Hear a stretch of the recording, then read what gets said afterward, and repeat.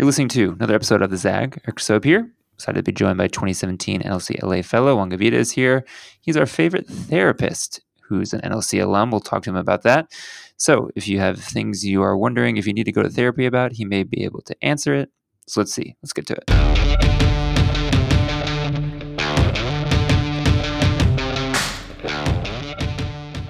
All right, Juan, in your opinion, and as a therapist, are there characteristics in people that make them better at doing therapy than other people?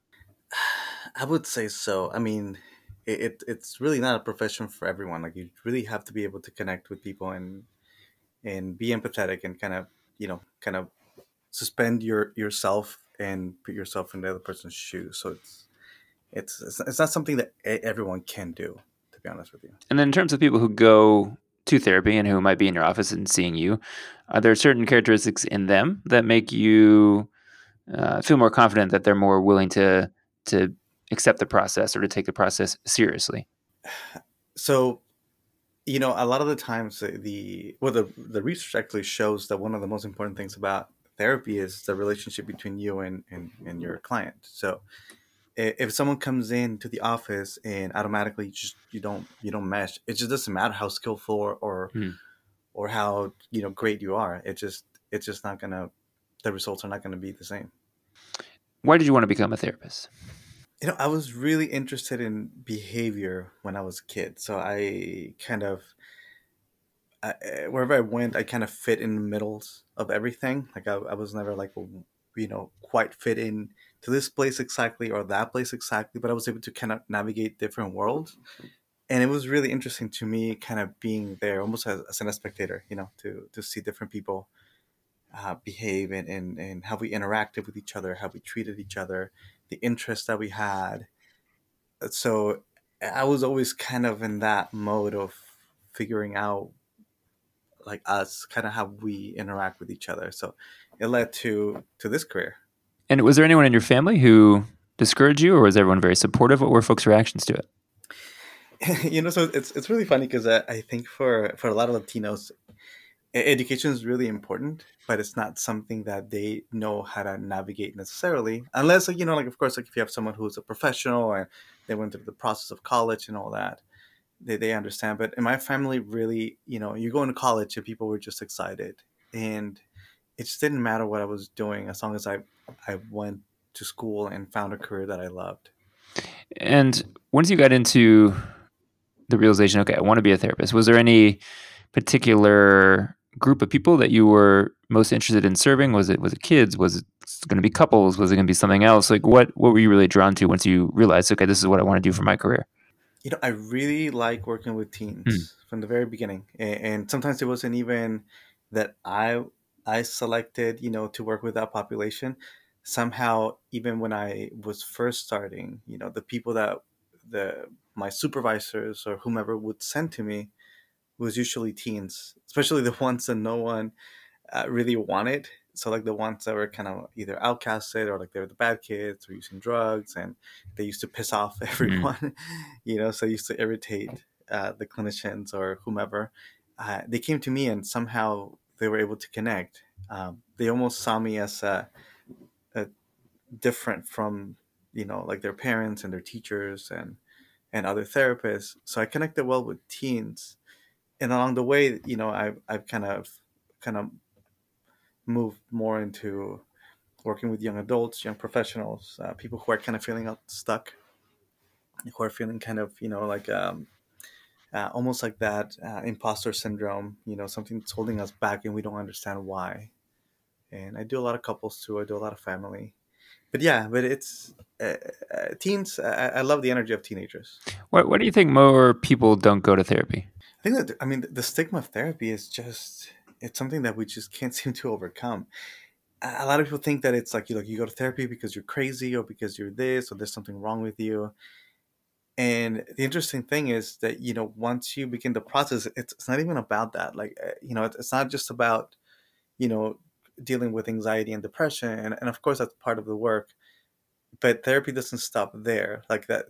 So that's just kind of getting rid of a symptom. But then how do you deal with the underlying issues? What are the insecurities? What are the things that we're dealing that are left over from childhood or adolescence, or why am I not relating to others? So it's like a growth process that goes beyond just symptom management or getting rid of, I don't want to feel depressed or anxiety. And a lot of people just don't know the therapy helps you kind of rediscover that side of you. And then how have you being a progressive, being a man of color, like how has that shaped how you Hmm. approach your therapy, or even maybe approach how you talk to people about therapy? Hmm. So it's really interesting because I do work with a lot of very diverse communities. I mean, I work from really affluent, like a rich, you know uh, like white person or couple or families, and then I work with someone who is like homeless or hearing voices, or or someone who is undocumented, or or like kids who are refugees. I actually worked with a group of kids who were refugees a few years back. uh, and I think at some point it's how we relate as humans, like like that almost goes away a little bit as to uh, that I think it almost, I don't know, it's hard to describe. Like a lot of those things kind of tend to go away. But part of my work, though, it's to also understand the power dynamic. So if I'm working with someone who's undocumented, for instance, they may see me, or Latino, you speak Spanish, you come from a similar region, you understand the food, the culture, but also I have to keep in mind that we're like in completely different places, and I am in a power position.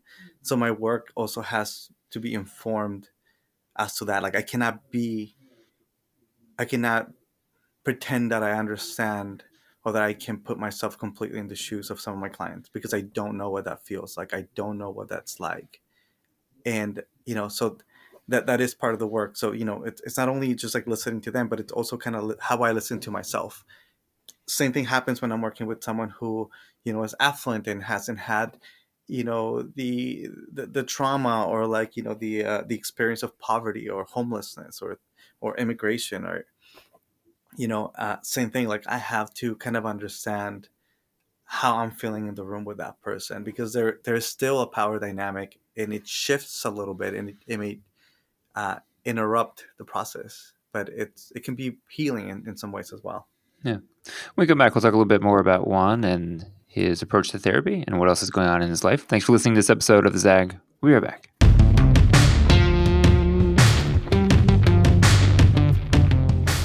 All right, Juan, I feel like a lot of NLC alums we cross paths with, they are thinking about their romantic relationships.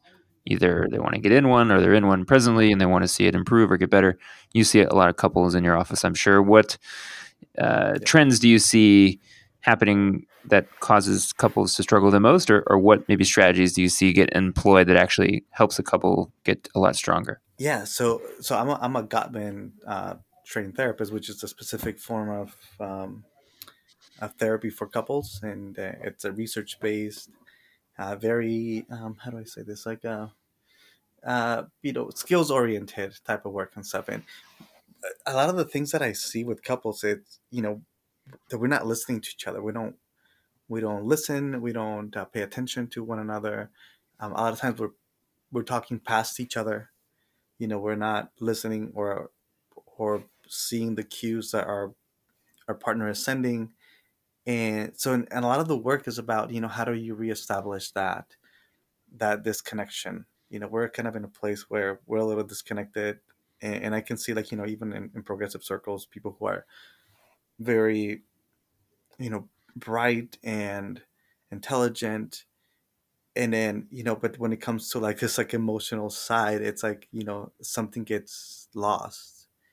And because we're thinking about a bunch of other things as opposed to like focusing on what's happening Mm. right now in my relationship and myself. I've always wondered this. How do you get better as a therapist over time? Is it just reps? Is it experience? Is it at bats of just seeing lots of different people, or are there actually ways that you feel like you are trying to get better explicitly? I would say, like, there's so many different ways that you can better. So one way is definitely, being exposed to communities that you do not have access to, and learning about the people that you're working with, understanding that, in the work, not only you're your client is learning, but you're also kind of in the same process you're learning from them. Like a lot of reading. A lot of this stuff is about also like you have to develop your own philosophy as well. Like I really do believe that as therapists, we cannot just sit back and, oh, look, I got a master's and I'm licensed or whatever, and I'm allowed to do therapy, and then I just like listen and talk.